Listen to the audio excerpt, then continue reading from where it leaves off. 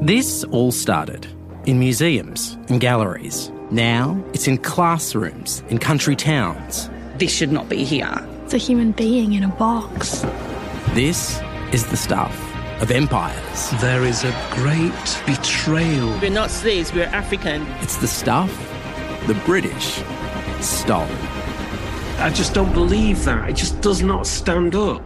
From ABC Australia and CBC Podcasts, 6 brand new podcast episodes for free worldwide, available now on CBC Listen or wherever you get your podcasts. This is a CBC podcast. Hi, I'm Tamara Kandaker.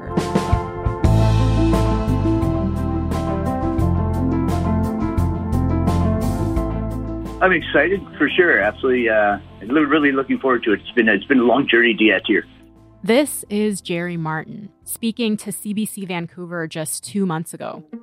And what Jerry was really looking forward to was the opening of his little mobile shop in the city's downtown Eastside. In a few short hours, the shop was going to start selling small amounts of a variety of clean and tested drugs: cocaine, crack, methamphetamine, and heroin. Jerry said the goal was to educate people and to save lives, and, stop injuries and stop predators for sure. Providing a safe, clean supply is going to hopefully stop a lot of the overdoses, a lot of the injuries, and stop girls from having to do certain things just to get their drugs or whoever. So that's our plan. Jerry said the drugs he was about to sell had been tested for fentanyl and other harmful toxins, so users would know what they were getting and could hopefully avoid overdosing. Well, I spent a lot of time on the streets myself, nearly 15 years actually. So I understand the fears, the dangers, and just people wanting to be people. You know what I mean? They should have something safe, just like everybody else gets something safe. And so it's their medicine, really. This is what they're doing to deal with their traumas. So they should be able to go. Jerry knew what he was doing was illegal. BC recently decriminalized the possession of up to 2.5 grams of some drugs for a 3-year pilot project. But selling those drugs is still against the law. It is what it is. I have no choice. If people want to do this, get a safe supply, someone's going to have to stand up and do it. Obviously, I'm not going to be able to get a business license for something illegal, so I'm just going to stand up. I'm going to do it anyways. Face prosecution, fines, whatever needs to be done. I do hope that they leave me alone. I do hope that, they've called for a clean, safe supply, the police and the government. So I'm hoping that they just let me do what I need to do. I mean, they should have done this themselves. I mean, you can't just tell a whole problem. His dispensary, called The Drug Store, made headlines around the world. It was open for less than 24 hours before he was arrested, the shop was closed, and the drugs were seized. Last week, Jerry Martin died of a suspected fentanyl overdose. He was 51. More than 1,000 people have died from drugs in BC this year alone. So today, Manisha Krishnan is with me. She's been reporting on North American drug policy for Vice News since 2015. We used to be colleagues and we're still good friends. We're going to be talking about the state of safer supply policies in Canada, policies that have recently come under heavy fire from opponents who want to see them done away with altogether.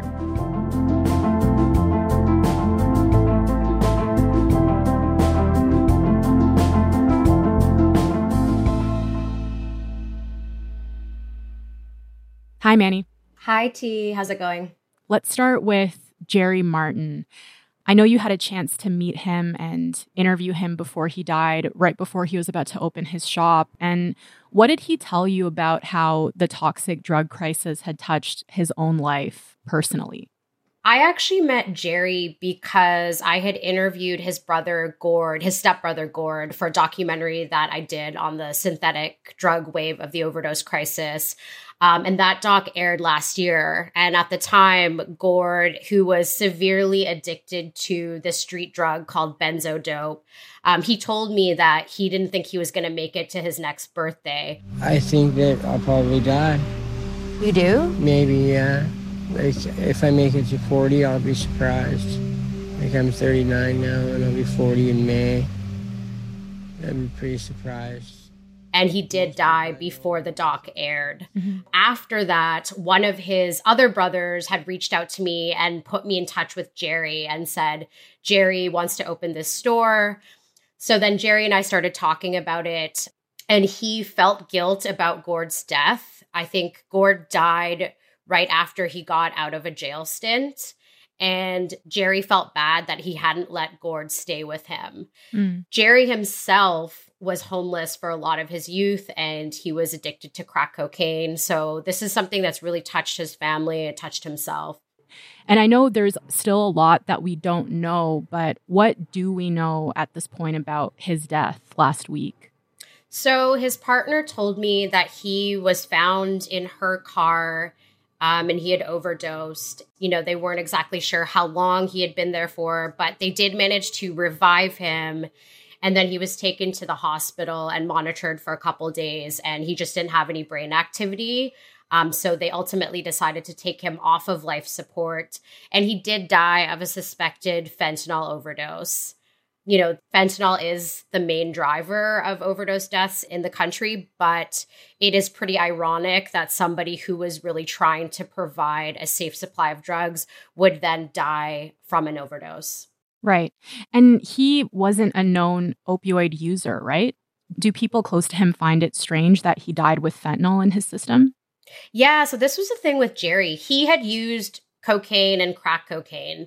And he told me, you know, when I was in Vancouver right before his shop opened, I had asked him if he was using again. And he told me that he was using cocaine again, but that he wasn't using fentanyl. And his partner, Krista, also told me that she did not think he was using opioids. For the amount of times that man has been knocked down in his lifetime, he always got back up. And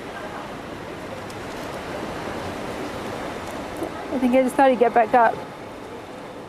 The other thing is he really went to great pains to source heroin for his store. Now, it's really hard to get heroin that is free from fentanyl in BC or in most of North America at this point. Most of it is contaminated. So he was really sort of adamant that he didn't want to sell fentanyl. He wanted to provide people with alternatives to that. So that's what makes it even stranger that he would die with fentanyl in his system. We know that he wouldn't be carrying a supply that could ever be tainted or cross-contaminate with other supplies, but the fentanyl was found in his system. And so it begs the question whether he had his own supply that day or made an impulsive decision.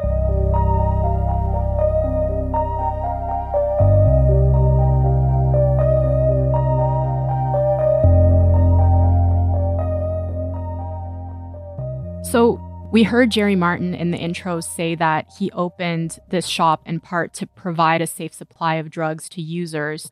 But the BC government already has safe supply programs in place. And I wonder if you can tell me a bit more about how long they've been around, the drugs that they provide, and just generally, how do they work? Sure. There's a clinic in the downtown Eastside, which is sort of ground zero for Canada's overdose crisis. It's called Crosstown, and they have been prescribing prescription heroin since 2014. It was sort of a pilot project. That was one of the first clinics in North America to ever do that. And they now offer people prescription fentanyl, morphine, or other opioids like hydromorphone to replace the street supply.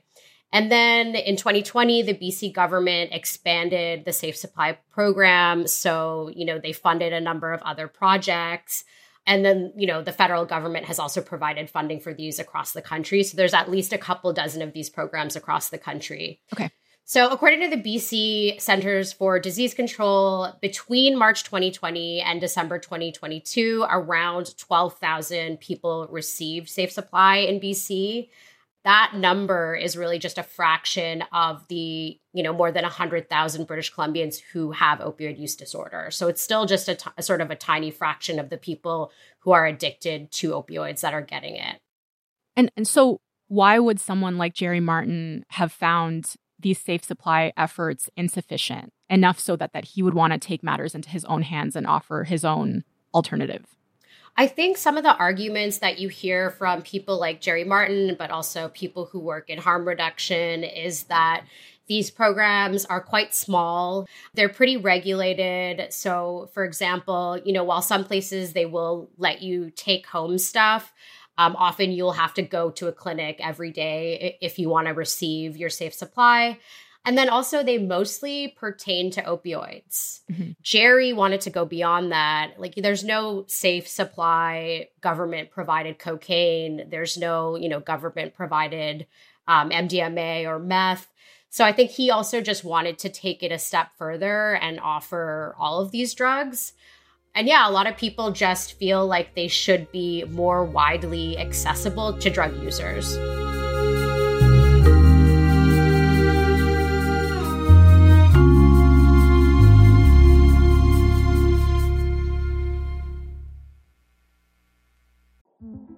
In 2007, TV network CBS dropped 40 kids in the middle of the New Mexico desert as part of a brand new reality show. These kids would have to build their own society from scratch. And if this sounds like Lord of the Flies to you, well, it was meant to. We were on this mission together, and we were going to prove to the world that we could make a better society than adults could. I'm Josh Gwynn, and I want to know what this wild TV experiment was really about. Split Screen, Kid Nation, a 6-part podcast from CBC. Available now. Okay, so even though these existing safe supply programs are pretty small, the backlash and the discourse around them right now has been pretty heated. So, for example, the federal Conservative Party introduced a motion in the House of Commons calling on the Liberals to stop all programs that provide non-toxic drugs to people with addiction and redirect the funding to treatment services. We're told that giving out and decriminalizing hard drugs would reduce drug overdoses. These so-called experts are typically pie-in-the-sky theorists with no experience getting people off drugs, or they're members of the misery industry, those paid activists and public health bureaucrats whose jobs depend on the crisis continuing. That motion was defeated, but what have you heard from experts about the claims made by conservatives that safe supply programs are actually making the toxic drug crisis worse? Yeah, so BC's chief coroner, Lisa Lapointe, she has said that there is no evidence that safe supply is, diversion is driving overdoses. I think a lot of the rhetoric comes from reporting in the National Post that's saying that hydromorphone is being diverted. So that means, like, if I'm in safe supply and I'm getting some and then I go on the street and resell it, then it's being diverted, and that's driving new addictions, especially among young people, like teenagers, and overdose deaths. People are dying because the policies of this prime minister are killing them. His policies are flooding the streets with drugs that now go for $1 a hit. You can buy 26 hits of hydromorphone, which is an analog to heroin, for $30, Mr. Speaker. These are drugs paid for by Canadian tax dollars under a program by this government that has led to a 300% increase in drug overdose deaths. Why won't they get some... But the reality is that the overdose deaths are still largely being driven by fentanyl or, fentanyl combined with other drugs. A very, very tiny percentage of our overdoses are linked to prescription drugs. Mm-hmm. Yeah, I just think this is a lot of sort of rhetoric. It's kind of driving a moral panic, but the evidence, the data is just not there supporting it.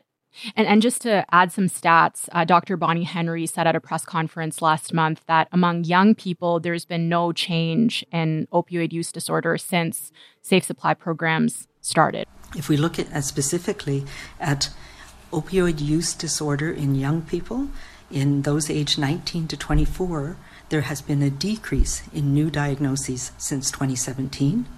And thankfully in youth under 19, it has been stable and low since 2017. We need to... And to be clear, like, we should be concerned about young people who are addicted to drugs and who are using the street supply. But I think this sort of argument over diverted safe supply is a bit of a red herring.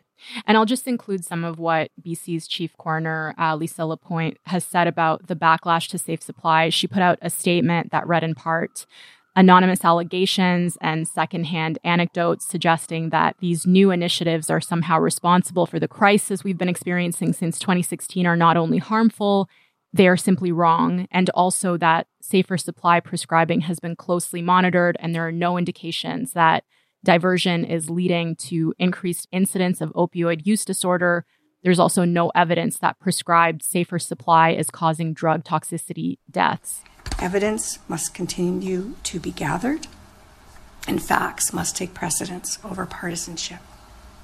We have been concerned about this increasingly polarized rhetoric that is not informed by evidence, that is not paying attention to evidence, as a matter of fact, and is sharing opinion or anecdote that, in fact, is clearly not defensible if you look at the data.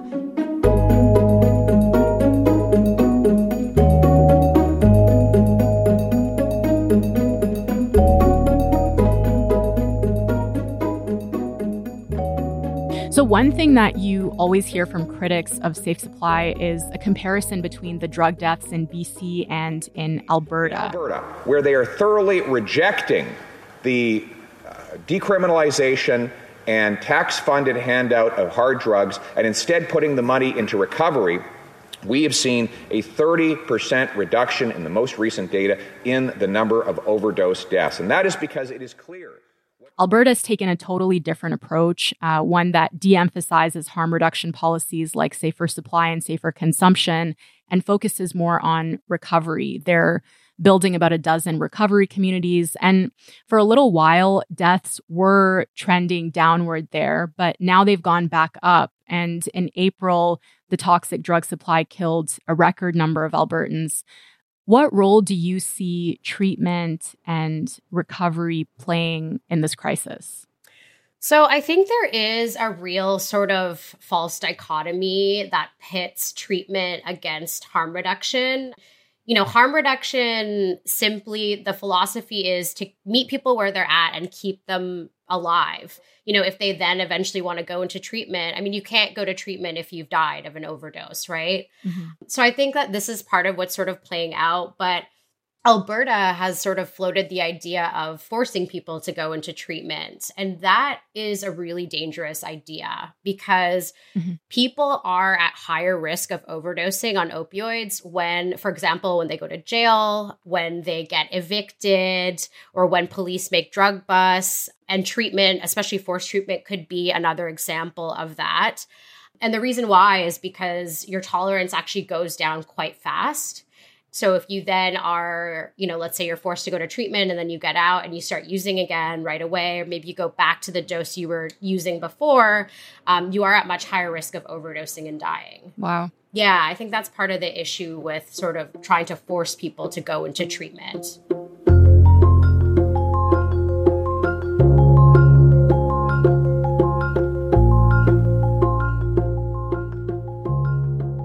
So it feels like the backlash to safe supply and other harm reduction policies, it's not new, but it seems like the volume of it has really turned up in recent months. Like there was a time not too long ago that this issue didn't feel quite so partisan. Even the Canadian Federation of Chiefs of Police came out and endorsed safe supply programs as quote unquote evidence-based medical treatment. So why do you think we're seeing this immense backlash right now? I have a couple of ideas. I think the pandemic did sort of make things a lot worse in terms of poverty, wealth inequality, homelessness, and addiction. We're seeing a ton of rhetoric out of cities like Vancouver, Portland, San Francisco, these cities that are sort of perceived to be progressive, but they also have, you know, huge issues with housing, homelessness, and addiction. And what I'm seeing is a really sort of mobilized NIMBY movement right now in a lot of these cities where people are saying, you know, we're fed up. They're kind of feeding these viral content farms where they go out and film people who are on the streets, who are addicted to drugs. And I think a lot of people are just uncomfortable with this level of sort of visible poverty and addiction, and they just want it gone. But I think also like people are just sort of impatient. They want things to just be solved. And so San Francisco, for example, people say, oh, it's such a progressive city, but look at all of these overdoses. And it's like, well, San Francisco doesn't have safe consumption sites. They don't have safe supply. They have major issues with wealth inequality. None of those things have actually been addressed. You know, even Vancouver, we have safe supply, but it's not sort of maybe at scale or en masse to the level that it might need to be to make kind of a bigger impact. What would you say to people who ask if safe supply is a useful approach in this crisis, and if, as you say, the backlash against it is misguided, why isn't it working? Why are we seeing more people dying, more than 1,000 in BC this year alone, and it's only July? That's a pretty astonishing number. Yeah, I think it's frustrating. It's a difficult question to answer because it's like all of these strategies, you know, decriminalization, consumption sites, safe supply, they're all sort of pieces of a puzzle, but in and of themselves, like none of them is going to be a silver bullet. I think the answer in BC is just that if there was no safe supply and if there were no safe consumption sites, we would be seeing a lot more people dying. Mm-hmm. That's not necessarily a satisfying answer, but that is what the experts that I've talked to have said. And I know you've also done reporting on the ways that the drug supply is getting even more dangerous with things like benzodope and tranq, which is now starting to get attention in Canada. It's spreading across North America. Do you want to talk a bit about the effects that they're having on drug users? Yeah, I mean, I think basically we've entered this new era of the overdose crisis where we have all of these combinations of synthetic drugs. And so we have drugs that are even worse than fentanyl because they're being combined with either super potent benzos or super potent, tranquilizers. In the case of tranq, it's xylazine, which is a veterinary sedative. You know, I guess part of the reason for that is that some of these substances that are being cut into the supply, they're not necessarily scheduled. So it's easy to sort of order them online and just add them to the drug supply. And we have this sort of never-ending war on drugs where you have various governments, namely the US government, like banning certain substances. And then inevitably there's a new novel substance that's not yet banned that maybe is even worse that's being cut into the supply. So it's this never-ending game of whack-a-mole. And the effects can be horrific. I mean, with tranq, we're seeing people who are literally having their arms and legs amputated. Their skin is essentially rotting from using this drug. In BC, where benzodope has become really prevalent, I talked to a teenage girl who said that she has been sexually assaulted multiple times because these drugs are so strong and they will knock you out for hours at a time. And that leaves you very vulnerable.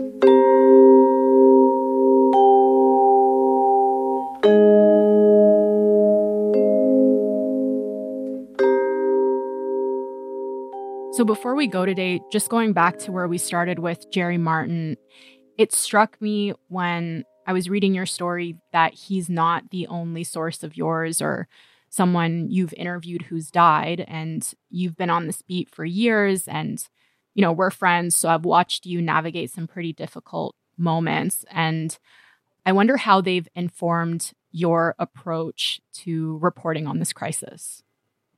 Yeah, it is surreal to sort of interview someone's sibling, have him predict his own death, and then that comes true.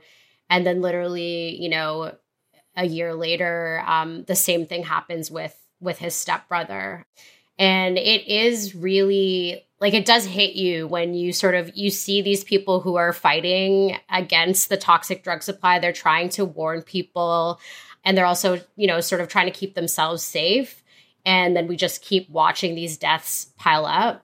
And I have a lot of respect for my sources who talk to me about things that, including on the record, that will clearly criminalize them. I mean, with Jerry, he got arrested, within a day.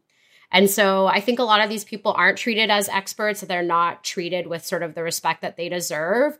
But I do look at them as experts in the drug supply. And, you know, my sources who are drug dealers and drug users, they're the ones who first told me about benzodope and tranq. And that was way before any official authority or government body came out and even knew about it. Yeah. Unfortunately, they are the canaries in the coal mine, and they are at the mercy of a very, very toxic drug supply.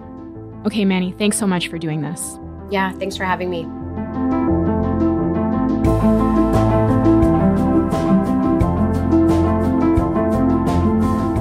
All right, that's all for today. I'm Tamara Kendacker. Thanks so much for listening, and I will talk to you tomorrow.